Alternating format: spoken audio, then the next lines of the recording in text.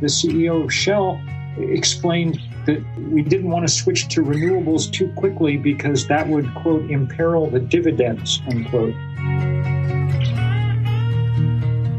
This program is made possible by the members and donors to the show, and right now during our summer fundraiser, you can help support not only this show, but also great climate change organizations by donating to my climate ride and becoming a member of the show at the same time, and receiving a free Best of the Left t-shirt made of recycled materials as a thank you gift. Just go to bestoftheleft.com and click the summer fundraiser banner for all the details. And now, welcome to the award-winning Best of the Left podcast with clips today from the Thom Hartmann program, Democracy Now!, In Deep with Angie Coiro, The Green News Report, The Young Turks, and the You Are Not So Smart podcast.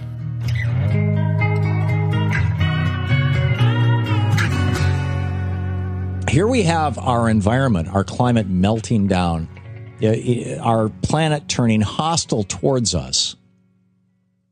And it's because of the activities, by and large, of one industry. Now, it's a multifaceted industry, but it's basically one industry, and that's the fossil fuel industry. Coal, oil, gas. Back in 1946, there's just an absolutely brilliant piece over at commondreams.org. And Common Dreams...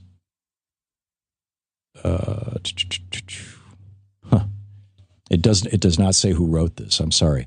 But in any case, in 1946, a group of industry executives, now keep in mind, 1946, this is even before I was born, and I'm an old fart.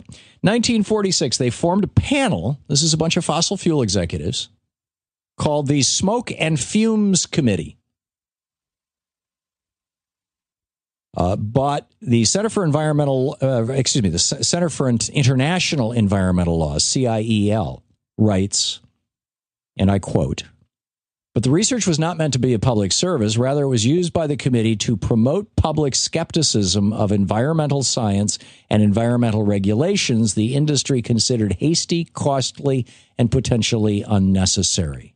You get this in 1946.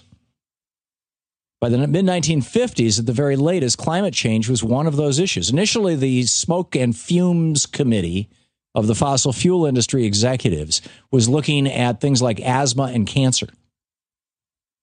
But by the 1950s, they realized climate change was part of this. There was a research paper that was presented to the American Petroleum Institute, the API, the trade association for the fossil fuel industry, or at least for the oil part of it, by Stanford Research Institute in 1968. This is how long these guys have known this stuff. This report, which was given to the American Petroleum Institute in 1968, just been released, says, and I quote, "Significant temperature changes are almost certain to occur by the year 2000, and these could bring about climate change. If the Earth's temperature increases significantly," keep in mind, this was 1968,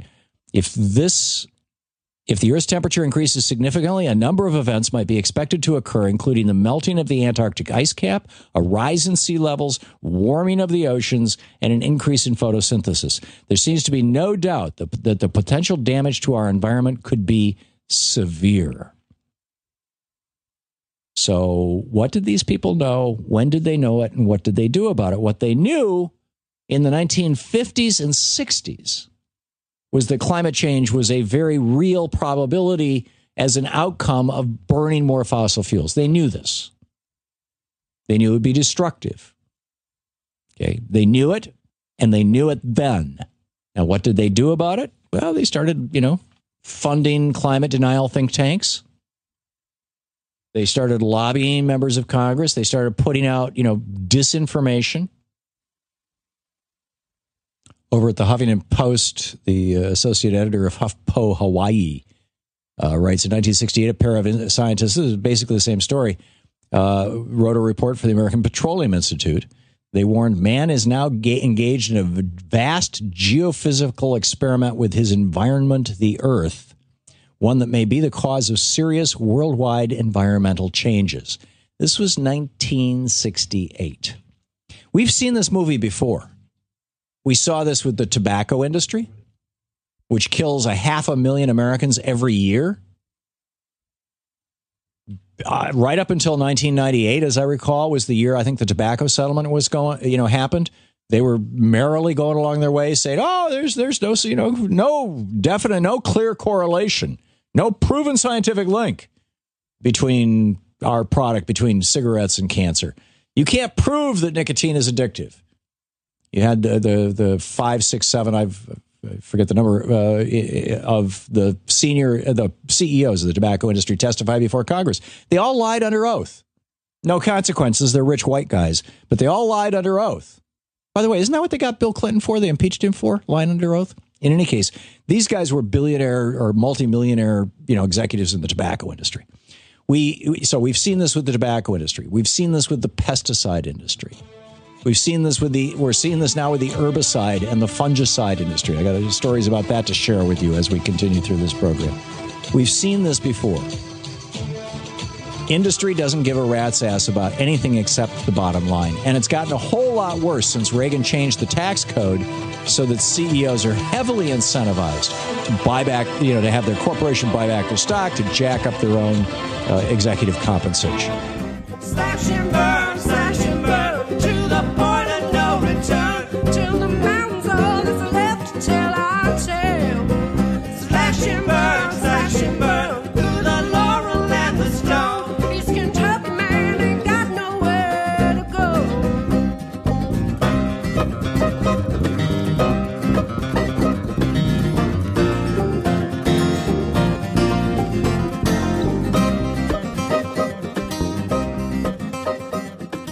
We're joined by Bill McKibben, co-founder of 350.org and a scholar in residence at Middlebury College.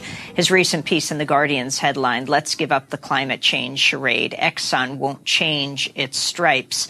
Bill, we're speaking to you at your home in Middlebury, Vermont. Can you talk about what happened at the Exxon meeting, its significance, what shareholder resolutions were voted down, and where you believe the movement should go from here?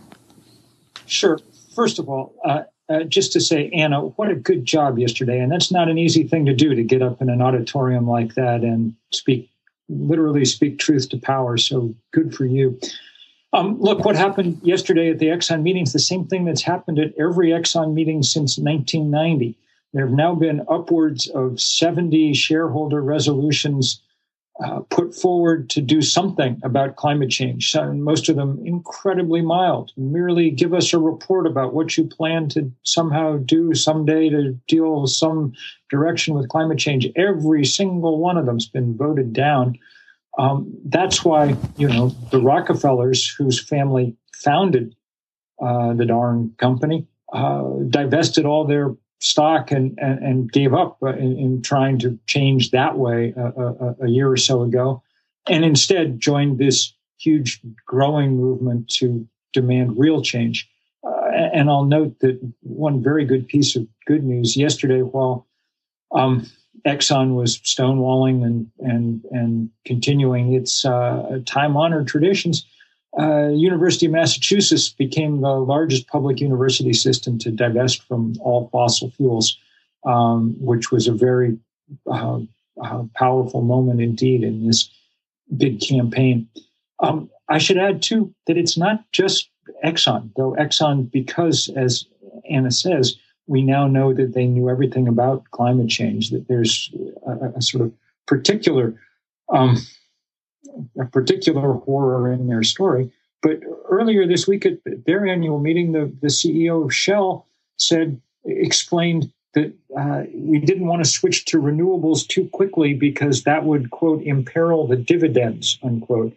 We're living in a world, as you know, Amy, that's basically sliding out of control. 2016 is crashing every record we've ever had for high temperature. We're losing vast swaths of coral reef. We've got unprecedentedly large early season fires burning in the boreal north. And this guy thinks the thing that's in peril is his dividends. That should tell you what you need to know. And Bill McKibben, could you say something about the progress that the divestment movement has made and why you think divestment is likely to be a more successful strategy with Exxon and getting them to change their climate policy? Well, I I think that the real point of the divestment movement has been to kind of withdraw social license from these fossil fuel companies and thereby reduce their political power.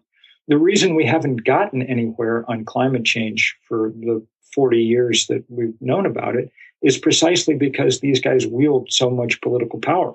I mean, look, Exxon knew perfectly well that what Anna's grandfather was saying was correct. They set to work climate proofing all their own drilling rigs and other installations to account for the sea level rise they now knew was coming. But at the same time, they set up this vast framework with others of climate denial and deceit and disinformation. And they continue to, hand out campaign checks to precisely the politicians that make sure nothing ever happens on these issues. So the point at this point is to use this divestment movement as a vehicle to get that across, and it is working. It's not just or even mainly that it became the biggest divestment movement ever. I think at this point, we're closing in on $4 trillion worth of portfolios and endowments that have divested. The point is that it's taken the basic message, the message that we have 5 times as much carbon in our reserves than any scientist thinks we could possibly burn, and it's gotten that through. 3 or 4 years ago, that was people like me writing in, Rolling Stone. Now it's the head of the World Bank, the head of the IMF, the governor of the Bank of England, speaking to the world's insurance industry at Lloyd's of London. That message is getting through everywhere except Exxon and its ilk. Yesterday, Mr. Tillerson was boasting about how the company was going out and making new finds of oil in new places around the world. We have 5 times as much carbon in our reserves already as we can burn. The idea that we should celebrate the exploration for new hydrocarbons at this point goes past irony into some dark place that I don't really have a name for. Bill, Jane Mayer just did another major New Yorker piece, this one called Sting of Myself, about a shadowy right-wing organization, America Rising Squared, that targets you, Bill McKibben. Can you talk about this? Well, not really, because as you say, no one knows where their money's coming from and things. I just know that now when I go out to speak, there are always people trailing around after me with video cameras and things. They said that it was the first time anyone had done this on this scale to someone who wasn't running for president, which I have not the slightest desire to run for or anything like it. I don't know quite what to make of it, except it's sort of creepy, but there you go. It's, on the list of problems afflicting the world, it's probably somewhat smaller than the fact that we just lost a huge part of the world's coral reefs in the course of 2 weeks as this pulse of hot water. But what's the group and who is targeting you? Who's funding it? And how do you know this is happening? Well, we know it's happening because they announced it. They sent out a memo to Politico saying that they were spending all this money and having trackers everywhere. And now they put up little, few-second clips of me, not of anything me speaking, just of me and wherever I am, to prove that they're there. And I don't know what's going to come of it, and no one knows who's funding it. But it is what it is.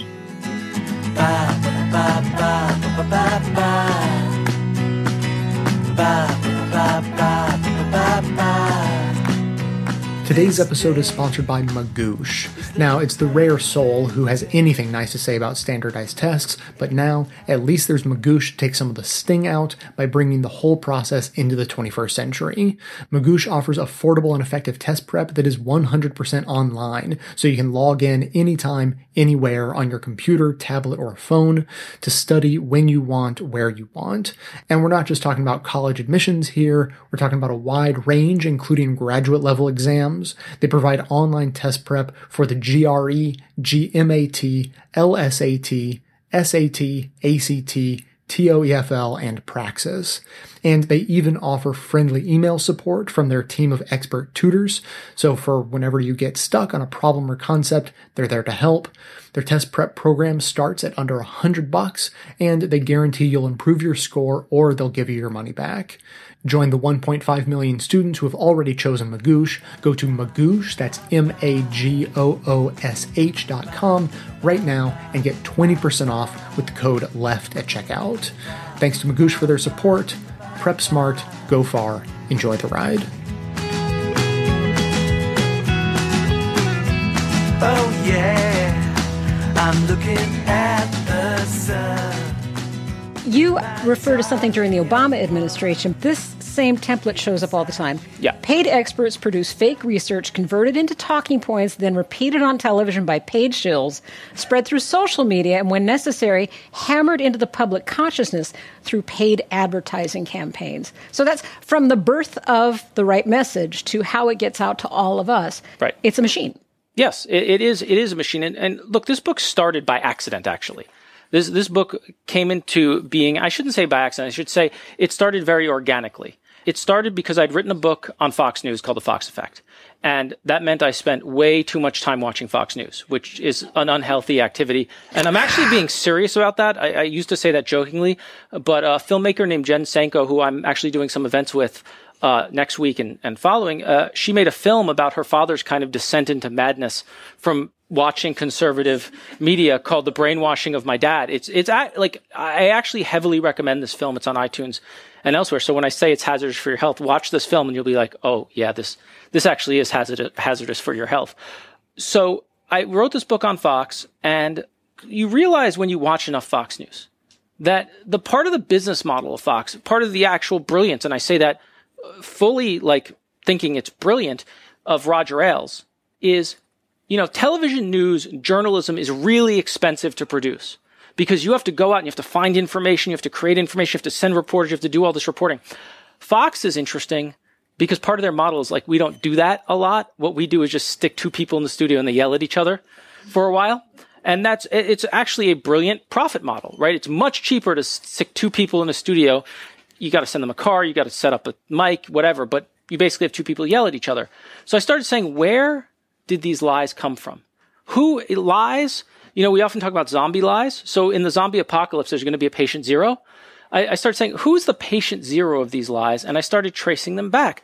And over and over again, I found that there was a group of individuals who, for profit, both financial and ideological, were at the center of creating lie after lie after lie you hear in the media. And I'm very cautious in the book about what I define as a lie. A lie has to be something that is provably false. It can't just be, it's not I disagree. It's not that they're conservative and they're wrong. It's something that's provably false. And over again, I found the same pattern of a group of people who invent a lie, who profit from it, commercially and ideologically. And actually those two things are intertwined. And, following this pattern of disseminating false information. Ari Rabenhoff is my guest here, and the book that has come out is Lies Incorporated, The World of Post-Truth Politics. If you're just tuning into this show and you'd like to hear the whole thing, you can find all of it online at indeepradio.com. Let's talk about cognitive bias. And I want to address the people who are listening who might hear what you're saying about Fox and say, as we established, you're liberal, I'm liberal, progressive. But they can say, look, it's cognitive bias. You listen to Fox.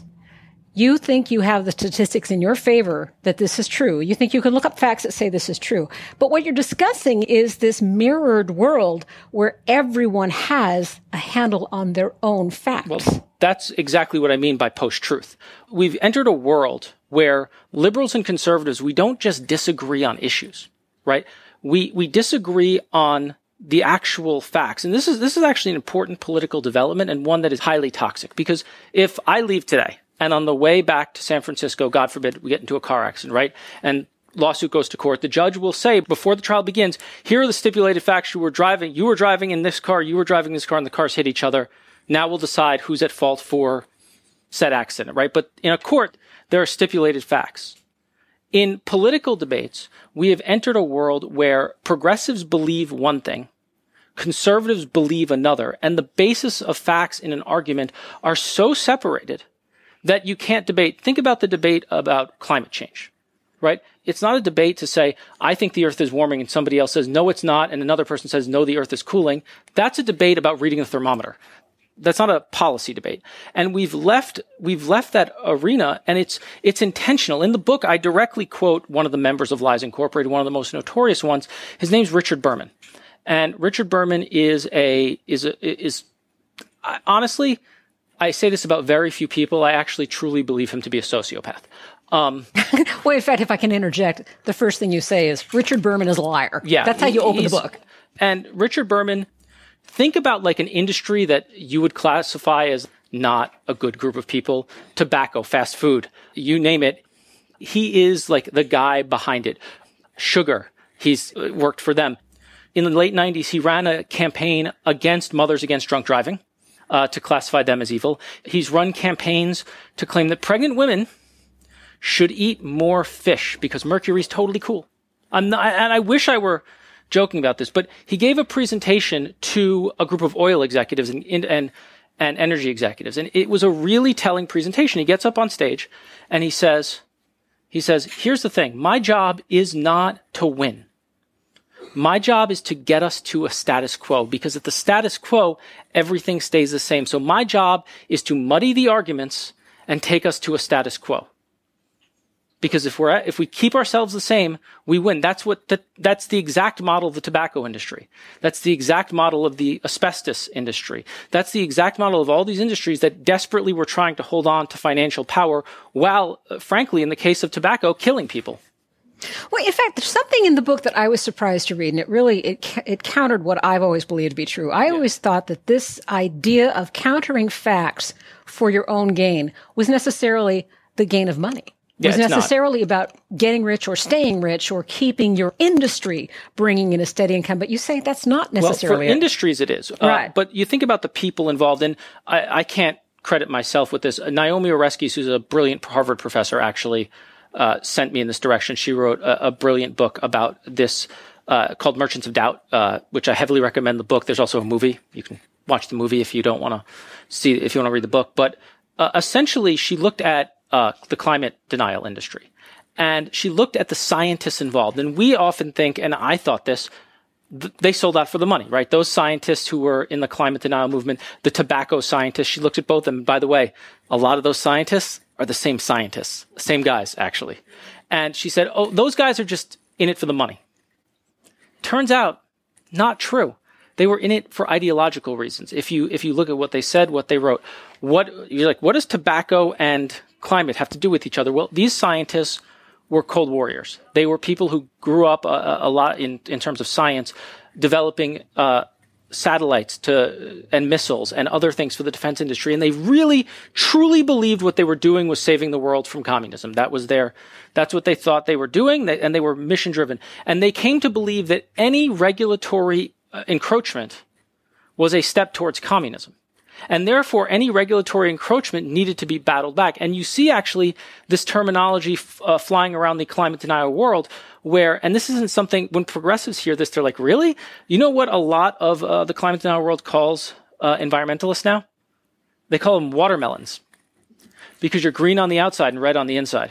And it comes from that you see that channel through. So you see these scientists. Now, the money's nice. Let's be clear. It's not that they don't like the money. They like the money. You see one of the early tobacco scientists. This is interesting. Why did he become a tobacco? This guy was a noted scientist, National Academy of Sciences, etc., college president. Why did he get involved with the tobacco industry? Well, he was a eugenicist, and he firmly believed that all human maladies were related to genetics. And if tobacco caused cancer, then genetics didn't cause cancer, and his whole life's work was out the window. So he spent time with the tobacco industry trying to prove that lung cancer was a genetic cause. Now, obviously, we know the facts of the situation is it contributes, right? There are people. George Burns can smoke till he's in his 90s and be totally fine. And other people are much more susceptible to cancer. There is a genetic factor, obviously, but he did it because at the time he believed this was questioning his life's work. Now, did he like the money? Of course he liked the money. Did he like the ability that he had to hand out all these huge grants from the tobacco industry to other scientists? Of course he did. But it was about ideology. And it's kind of that linkage. Money plus ideology is kind of the sweet spot here.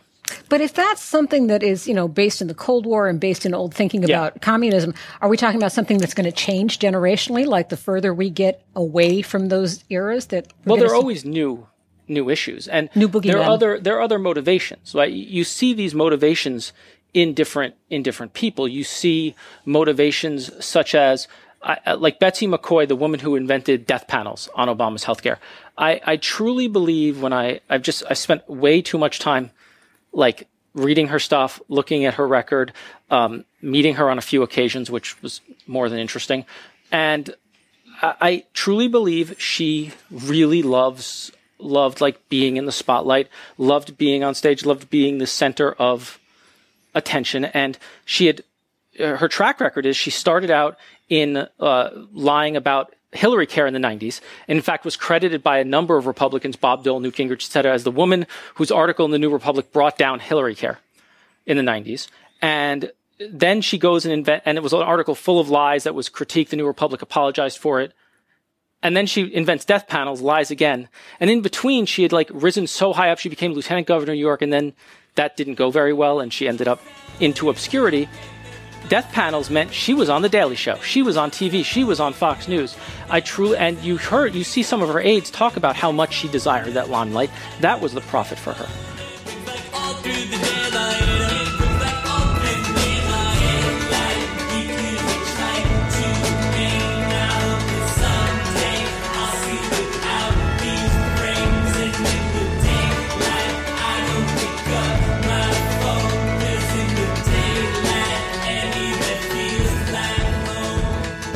Here's what it sounded like this week at the Republican Party's Platform Drafting Committee. We're adding one word, and it's the word clean between abundant and affordable. Adding the word clean. That's all they're doing, adding the word clean. Yeah, that's the Republican Party's official platform committee that adopted that position on Monday in advance of their national convention. They call internet pornography a, quote, public health crisis, but not coal, despite the fact that coal literally causes the death and disease of tens of thousands of Americans every single year. Self-described historian and author David Barton passed the amendment with the help of Wyoming Republican Senator John Barrasso. I would insert the adjective clean along with coal, particularly because of the technology we have now. So the Democrat Party does not understand that coal is an abundant, clean, affordable, reliable domestic energy resource. Who knew? Coal is a clean resource? Really? Yep, and the vote was unanimous to label toxic coal as clean. Unbelievable. But the technology that Barton was referring to, it's carbon capture, it's an epic and expensive failure, as detailed in a blockbuster investigation by the New York Times of the taxpayer-subsidized Kemper carbon capture plant in Mississippi. Yet the clean coal canard lives on. Well, Republicans don't read the New York Times, and I'm not sure they actually read anything.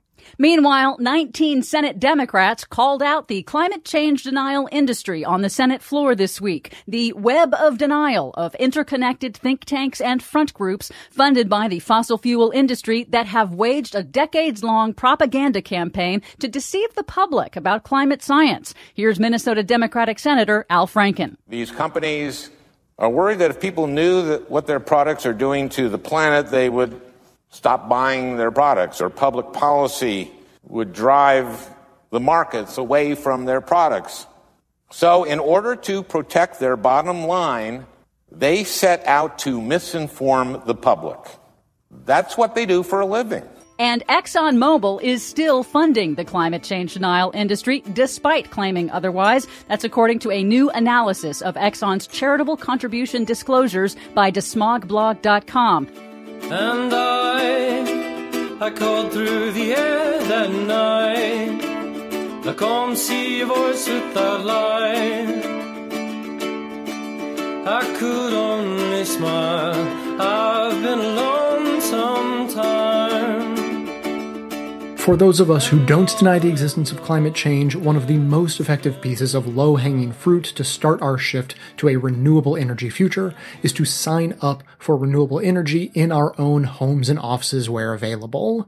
Depending on where you live, renewable energy may even be cheaper than the old fossil fuels. And of course, you only have to sign up once and reap the rewards effortlessly, indefinitely. If you live in the northeast of the US and want to get the very same wind power I'm using, just go to ethicalelectric.com/best to sign up. They're currently serving residential and commercial customers in Delaware, Illinois, Maryland, Massachusetts, New Jersey, New York, Ohio, Pennsylvania, and Washington, D.C. Soon, they're going to be expanding to Connecticut, Rhode Island, New Hampshire, Maine, and eventually Texas. If you're in another area of the US, then I just recommend Googling the phrase buying green power. You're going to find the Green Power Network from the US Department of Energy, and there you're going to be able to find the green energy suppliers in your area. Again, that's ethicalelectric.com/best. That link is also available on the sidebar of my website, or simply Google buying green power. Or if you're outside the US, you're on your own.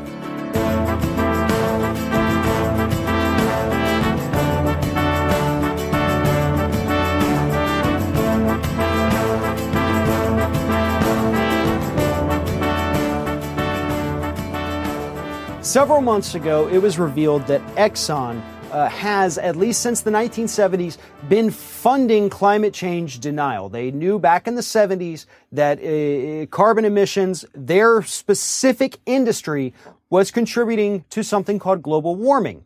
Now, at the time, people did not know what global warming was. We didn't understand climate science or anything like that. The federal government itself did not know it, but Exxon did. So for decades, they covered it up. They funded organizations that actively went out there spreading misinformation to tell us that climate change was not real. And so even after all of this came to light, even after Congress has admonished Exxon for doing this, even in the face of all of the lawsuits that Exxon is facing as a result of this cover-up, we find out this week that they're still out there funding climate change denial groups. Look, Exxon, one of the largest corporations in the United States, possibly around the world. Tens of billions of dollars in profits every year. And they're funding climate change denialists, a couple $100,000 here, a couple $100,000 there. And that's all it takes to prevent any kind of action on climate change. And that's a drop in the bucket, especially when you consider they're essentially playing with house money at this point because the federal government gives them subsidies totaling in the millions just for Exxon every single year. So they're using the government's own money to fund these think tanks and politicians to deny climate change. And we're allowing it. The federal government is allowing that to happen, and they're not doing anything about it. They met on Capitol Hill. They pulled Exxon in and said, what you've done is a travesty. It's horrible. You've set back human progress. And that's it. They don't do anything. Exxon is not facing any real punishment here. I mean, even the lawsuits against the company, they're not necessarily seeking any financial damages. They just want their hands on the documents. So the big question is, what do we do? How do we stop this from happening? And the answer is you have to get out there and vote. But more importantly, you have to do homework before you vote. And I know that sounds like a whole lot to do, but trust me, when someone is running for office, look them up in Open Secrets or in any other kind of, funding database and look who is funding their campaign. Who has given them money? What corporations are out there putting money into this person? And then ask yourself, why? What do they want in return? And that is the only way that we can get these climate change deniers out of Congress. We can get them out of the Senate. We can get them out of politics. Same thing goes for every other corporation. If a company, a corporation, an industry is funding a politician, it's because that industry knows that that particular person, if they win, is going to give that industry huge favors in return. Let's vote them out. Wake up, God, move yourself. Wicked men, crush your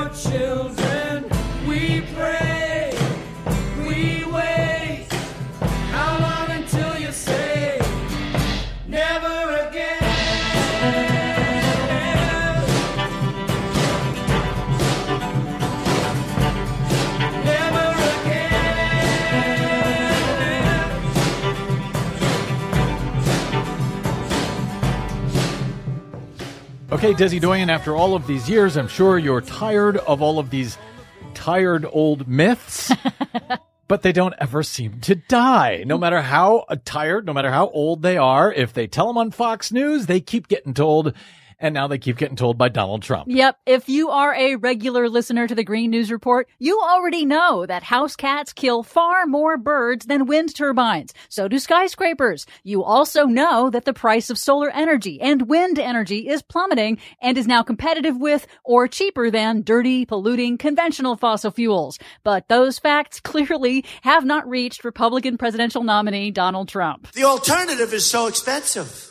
It's so expensive. And honestly, it's not working so good. I know a lot about solar. I love solar. But the payback is what? 18 years. Oh, great. Let me do it. 18 years. The wind kills all your birds. All your birds killed. Of course, in reality, rooftop solar panel prices are rapidly falling and now pay for themselves on average in less than 9 years. And wind turbines don't kill all the birds. Far from it. So why does Donald continue to repeat these tired old myths? Because he likes recycling. There you go. He's also because he's a tired old man. But did you say that skyscrapers kill more birds than wind turbines? Exponentially more. The type of skyscraper, for example, that Donald Trump builds all over the world? Yep. He's killing all your birds. All your birds. Although the national political conventions over the last 2 weeks demonstrated stark differences between Democrats and Republicans on climate, many young voters apparently don't know that. According to a new poll by youth climate activist group Next Gen Climate, 44% of millennial voters living in battleground states believe that there's no difference between Hillary Clinton and Donald Trump on climate change. So, hey, millennials, Clinton accepts climate science and wants to expand renewable energy. Trump calls climate science a hoax and wants to expand fossil fuels. Now, a lot of those millennials are critical of Hillary Clinton, that she hasn't done enough or won't do enough on climate change. Any thoughts on that? Yes, it's true. She does not go nearly far enough. However, that doesn't mean she's a climate science denier, just like Donald Trump is. Fair enough.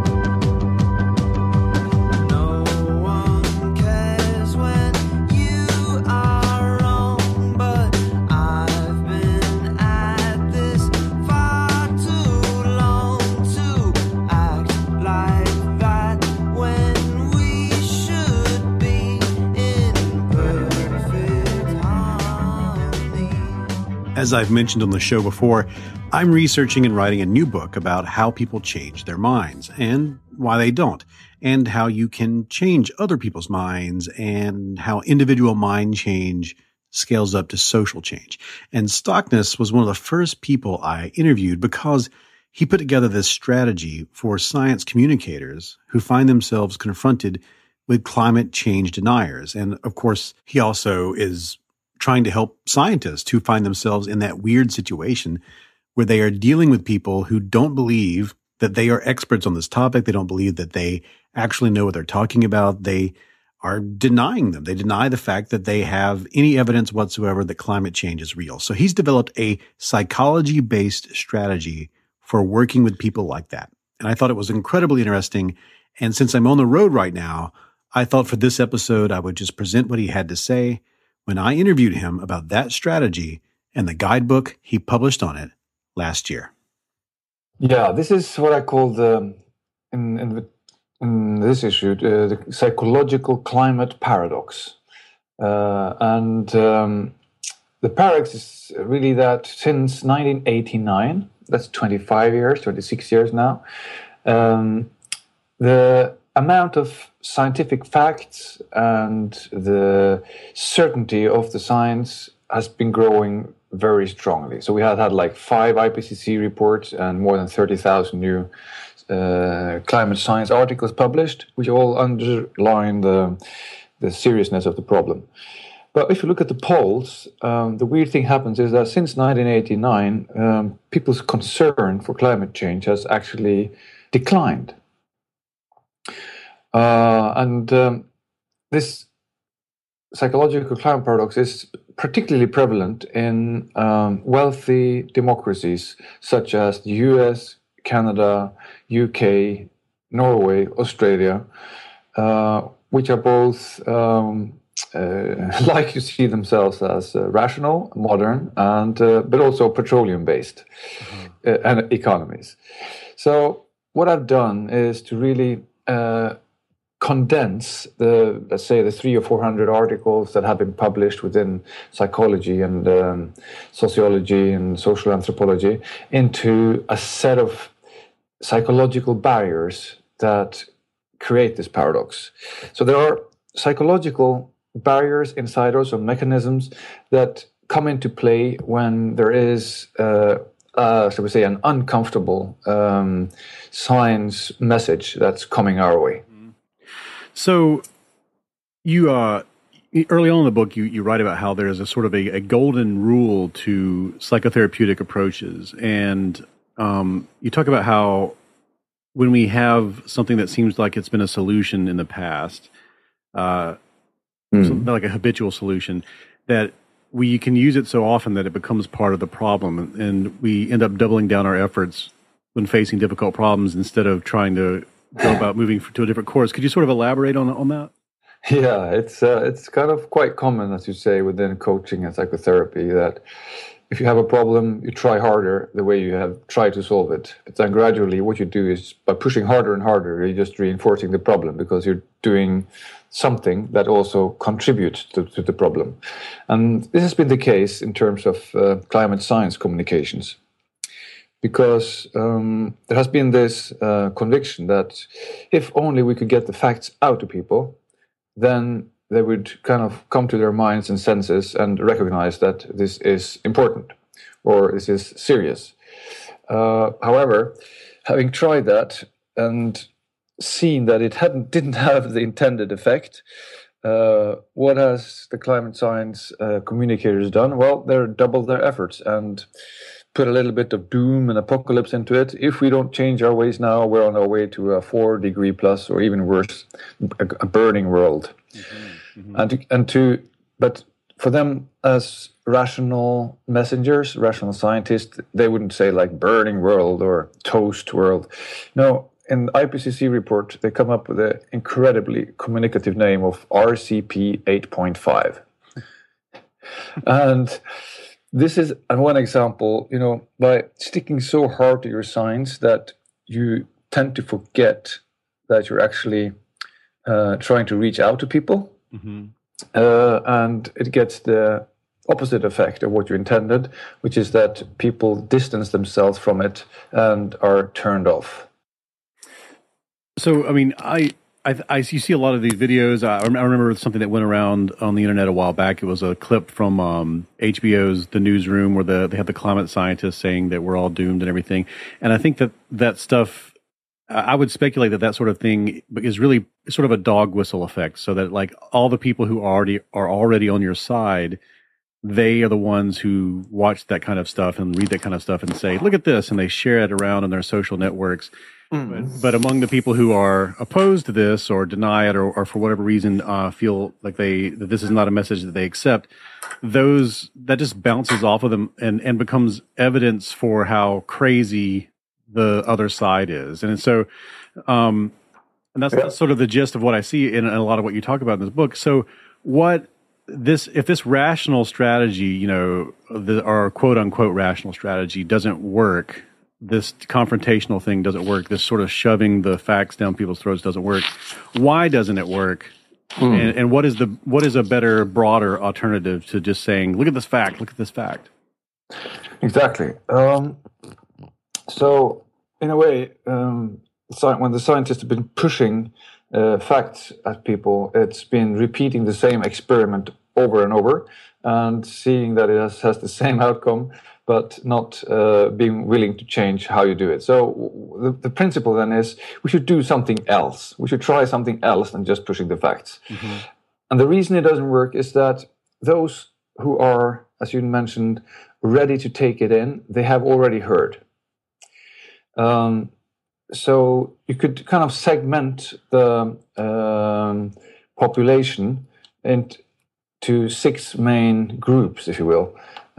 Some say they are alarmed, and this is about 13% of the population, and they have heard and they have understood. Then there are a group called the concerned, which are like 31%, and they're also quite convinced, but even if they want a more vigorous policy, they're somewhat less involved in the issue. And then you have the rest of the population, which then adds up to typically a little bit more than 50%, who are either cautious, disengaged, doubtful, or downright dismissive of the whole issue. So among these other groups, the 13%, or the 87%, quite a few psychological barriers, as I mentioned, are involved in creating this negative impact from climate science on people's concern. And I give these names that all start with D, just for the kind of simplicity. Sure. Let's go through these. These are really cool. These are the 5 Ds of climate. Not really denial. No, denial's in there. The 5 Ds of how would you put it? Yeah.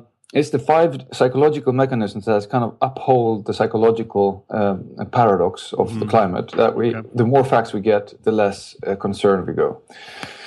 And the first of these is, as I briefly mentioned, distancing. Because when we hear about climate change, it's typically positioned in the year 2100 or 2200. Like, you've maybe heard the news that Antarctica is now melting.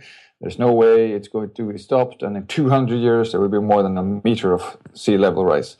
Well, when people hear that, they think 2,200. Did you say that? And it's so way out distance beyond what people care about in their ordinary lives, which is like this month or this week, that the issue importance kind of just goes down compared to the other more pressing stuff we have on our to-do lists. So there's the distance in time, and there's also distancing in terms of social or the space, where when typically they've been using a lot of imagery of melting ice and polar bears and flooding in Bangladesh or cyclones in the Pacifica. And all these images are very distant in space from us. So it's happening far in the future, and it's happening far away from me. And thirdly, the people who are typically suffers the consequences of climate change, they're people I don't really know. They're socially distant from me. I don't know them. I don't know even know somebody who knows them. And this social distance, so to speak, creates a lowering of concern, particularly if it's said 1 million people were displaced by the storm. But we know that people don't really relate well to statistics such as that. 1 person is a tragedy, but 1 million is statistics. And we have yet another way of distancing ourselves from it, and that is in terms of responsibility. When we hear about politicians and negotiators and all these international COP rounds, like we'll have another one now in Paris in this December coming up. But we had them before, like in Copenhagen, Warsaw, Lima, etc. And what we hear is that people who we don't know stand up and say, we must act now, and then everybody agrees that the only thing they agree on is that they will meet again next year. Right. And so it's outside my scope of influence, so to speak. As a psychological concept, I can care and do something about what I have a kind of self-efficacy in the terms of if I do it, it will have an effect. But with these negotiations that are so far removed from me in responsibility, it just creates helplessness, and I want to kind of give up feeling. So the first barrier is very important in terms of creating this reduction in the sense of urgency and in the sense of felt risk and concern. It seems so strange, though, because, I mean, there are all these mechanisms of distance when it comes to this issue, but it seems like, everywhere I am being affected by climate. like it's a persistent part of our day-to-day lives, yet it's strange that we would feel a psychological distance from the actual issue. Is part of that a problem? Is part of the problem that people sort of conflate weather and climate as being the same thing, you think, maybe? It's an interesting point you mentioned there, because people tend to get more concerned about global warming when there's been a hot period. And if there is a cold period, then the concern falls. And this is even statistically reflected in news media and the types of articles that are published. So the number of editorials and the number of articles about climate change, they go way up if there's a heat wave, and then when it goes cold, they go way down. So this just shows to me how dominant, psychologically speaking, in our attention, what is that the near takes predominance of the more distant or the long term. Okay, let's move on to doom. This is it would seem like, on the surface here, it would seem like these messages of doom would get people to act, but you say that it actually ends up backfiring. How does that work? Yeah, well, as the framing, so to speak, of climate message has been that if we continue as today, we'll all end up in a burning planet, or in hell, if you will. And this doom and apocalypse framing sets up a state of mind where we are felt somewhat guilty. There's a certain fear in it. And what is quite well known to psychology is that if people feel fear and guilt, then they're not really motivated to get engaged. Rather, they quickly learn what we call avoidance behavior. So on the one hand, we do habituation to it. We heard it so many times before. It seems like it's always the end is nigh, always the last times. And then if we feel any fear and guilt still after that, we tend to get pacified by it. We do not get active and want to do something with it. So fear and guilt is good at making people want to avoid the messenger and the message. And we quickly learn how to filter it out. So that's the problem with using doom as the main framing for climate message. It backfires very quickly on the issue. The children outside all are laughing under perfect skies, the shapes and patterns in the season make me feel alive. I wanna shout it from the rooftop and tell the world that I was blind, but now I see what's right in front of me. It's a beautiful world I see, everything that's differently. It's a beautiful world I see, these moments are changing me. You've reached the activism portion of today's show. Now that you're informed and angry, here's what you can do about it. Today's activism: stopping the Dakota Access Pipeline. We've heard a lot today about climate denial, profits over people, and looking the other way when it comes to climate change, so we thought we'd highlight a perfect example of those destructive behaviors in action.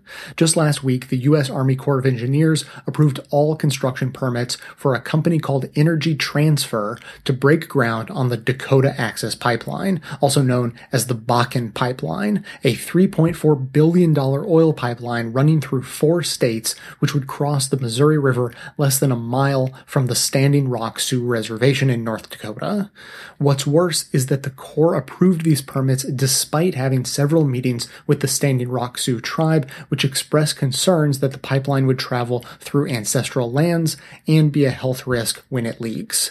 Not if, but when, because from 2012 to 2013 alone, there were 300 oil pipeline breaks in the state of North Dakota.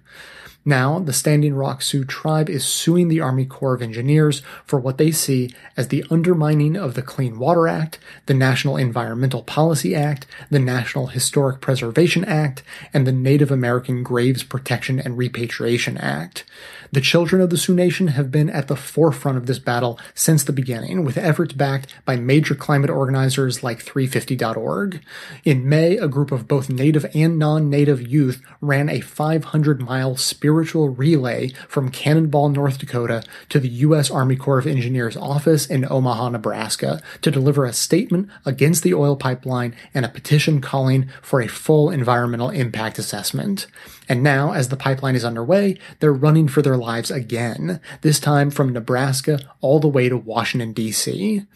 In her Change.org petition, 13-year-old Anna Lee Rain Yellowhammer wrote, quote, "I can only guess that the oil industry keeps pushing for it because they don't care about our health and safety. It's like they think our lives are more expendable than others," unquote. Not only does this project ultimately impact all of us, but no frontline community should stand alone in the fight for climate justice. So here's what you can do. Visit respectourwater.com. That's REZPECT ourwater.com to sign the petition to stop the Dakota Access Pipeline, read the letters from the youth of Standing Rock, and get updates on the effort. Then share the petition on social media with the hashtag RespectOurWater.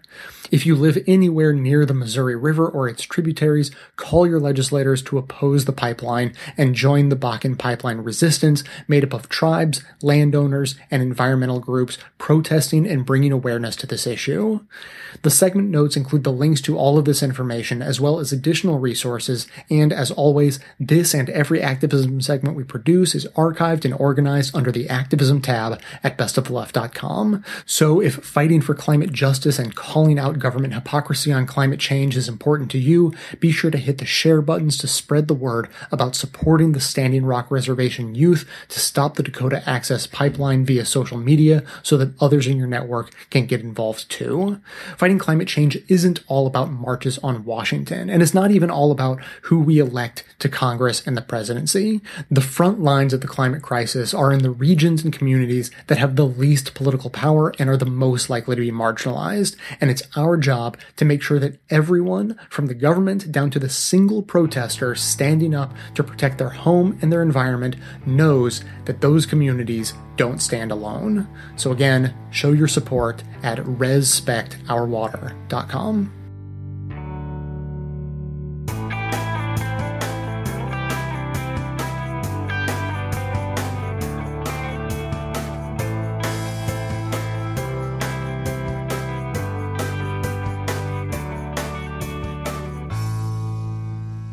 We just heard clips featuring Thom Hartmann laying out the history of climate denial dating back to the 1940s. Democracy Now! Spoke with Bill McKibben about Exxon and the importance of the targeted divestment campaign. Angie Coiro on In Deep talked with Ari Rabenhoff about the structures of the climate change lie machine. The Green News Report talked about the GOP adding the word clean to their party platform in support of coal, even though there is no science suggesting that coal can be clean. The Young Turks discussed the news that Exxon is still funding climate denial organizations and politicians, even after they said they stopped.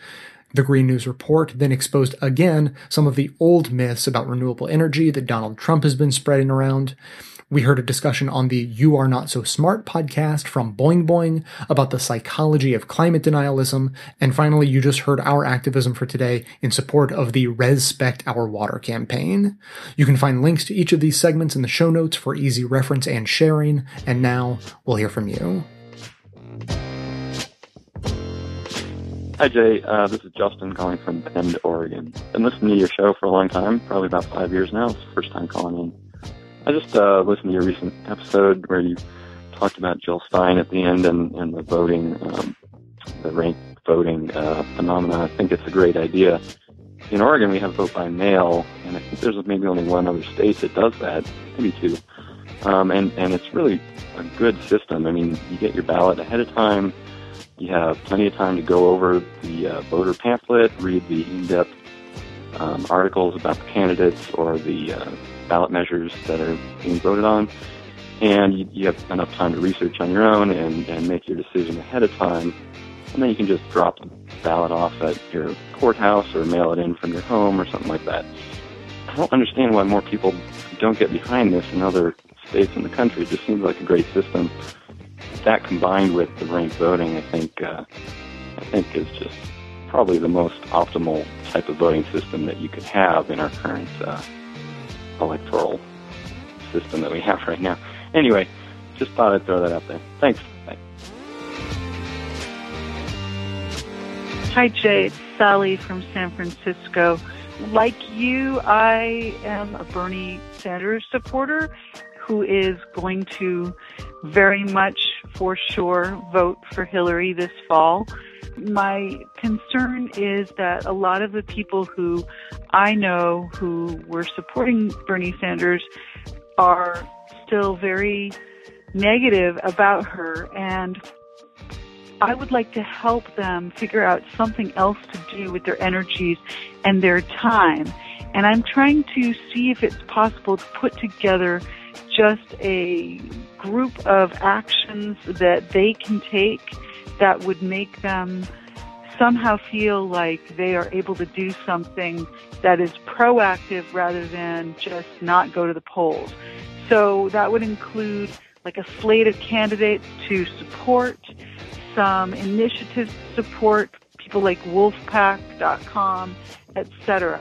Anyway, I looked through your activism listings and didn't find anything recently, so I think maybe it would be time, if possible, for you to help us out and guide us in trying to figure out what to do this fall. Thank you so much for all the work you do. I think we need your voice more than ever right now, and I'm hoping that you can help me figure out how to streamline this for the friends of mine who are still stuck with trying to object to Hillary, and I feel like you do that that's really not where we need to be right now and where we can put our efforts to best have an impact. Thank you so much. Bye. Thanks for listening, everyone. Thanks to the volunteers who helped gather clips to make this show possible. Thanks to Amanda Hoffman for all of her work on our social media outlets and activism segments. And thanks to all those who called into the voicemail line. If you'd like to leave a comment or question of your own to be played on the show, simply record a message at 202-999-3991. Quick update on Climate Ride fundraiser. We are up another about 8 donors, bringing us to 76 total. I just said in the last show, I would love to see a total of 200 donors contributing. It doesn't matter the size of the donation. I would just love to see a lot of people giving. If you can only give a little bit, give a little bit. So we are down to only needing an additional $2,300. We're absolutely in the home stretch. And let's see if we can do this in the next 20 days. Technically, the end of August is the absolute drop dead deadline. But don't make me panic at the very last moment. So let's say the deadline is only 20 days from now. Give ourselves a little bit of a cushion. $2,300, 20 days, the most doable thing in the world. So huge thanks to the most recent donors, Terry, Tim, Reese, Alexander, William, Eileen, Betsy, and Adam. Huge thanks to everyone who has contributed so far and everyone that will. Again, simply just go to bestoftheleft.com, click on the summer fundraiser banner. There you will get all of the details on contributing to my climate ride to send money to excellent climate change organizations. And you can sign up for a membership to support this show at the same time and get a free t-shirt or hoodie as my gift to you. And for members who sign up, I like to tell you every once in a while about the bonus content I've been putting out. The most recent one I put out this week is it's sort of a conversation on the way marginalized communities react to their oppressors and the conversations that spurs. So I'm sure you're familiar if you think for a moment, like, okay, so like Black Lives Matter are reacting to their situation. They're trying to improve their lot in life. They're trying to fight against the powers that they see as oppressive. And then what happens inevitably is that they are criticized for their actions. They're criticized for their tactics, their strategies, even by people who support them. They'll say, hey, I support everything you're doing, but you're doing it wrong. And so I sort of laid out some various thoughts in several different directions about how that conversation goes and why and what critical elements of it are very often missing, the elements that I like to focus on. So that is the most recent members show. So for everyone who signs up as a member, please make sure to take advantage of that. And now finally, in the last episode, I was talking about a theory of change, my own personal sort of like made it up in the spur of the moment idea to, get some real voting reform through. And this is sort of in response to the Bernie or Bust or the Jill not Hill movement saying, okay, the whole voting system is messed up. The two-party system is messed up. I give up. I'm just voting third party, whether it makes any mathematical sense or not, or even if it may result in, Trump getting elected, which would be substantially worse in a whole lot of ways for a whole lot of people, than Hillary, regardless of your criticisms of Hillary. And so I said, look, if you want third-party voting to be viable, you have to change the way we vote. You need something like a ranked option, instant runoff voting system where you can vote for a third party as your first choice and then have a fallback. So if you want to vote Green Party at the top and then Democrat as your second choice, that will bring in a flood of new people voting third party, because a lot of the reason people don't vote third party now is because they understand the math of it and they think that very rightly, mathematically, maybe not morally, but mathematically, voting third party is throwing your vote away in the presidential election, if you're in a swing state at the very least.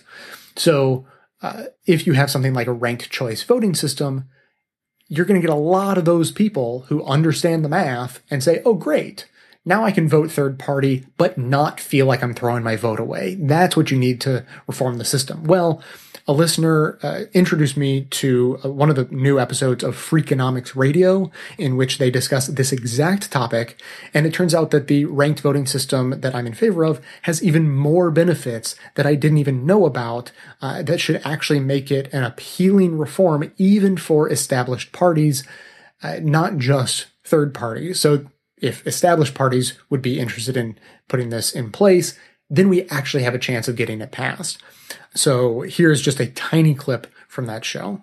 We need to change the way we currently vote. That's Howard Dean. My title is former governor, former chairman of the DNC, former presidential candidate. The DNC, for those who don't know, is the Democratic National Committee. If I could do a single thing in American politics, it would be to get rid of the single vote for your favorite candidate.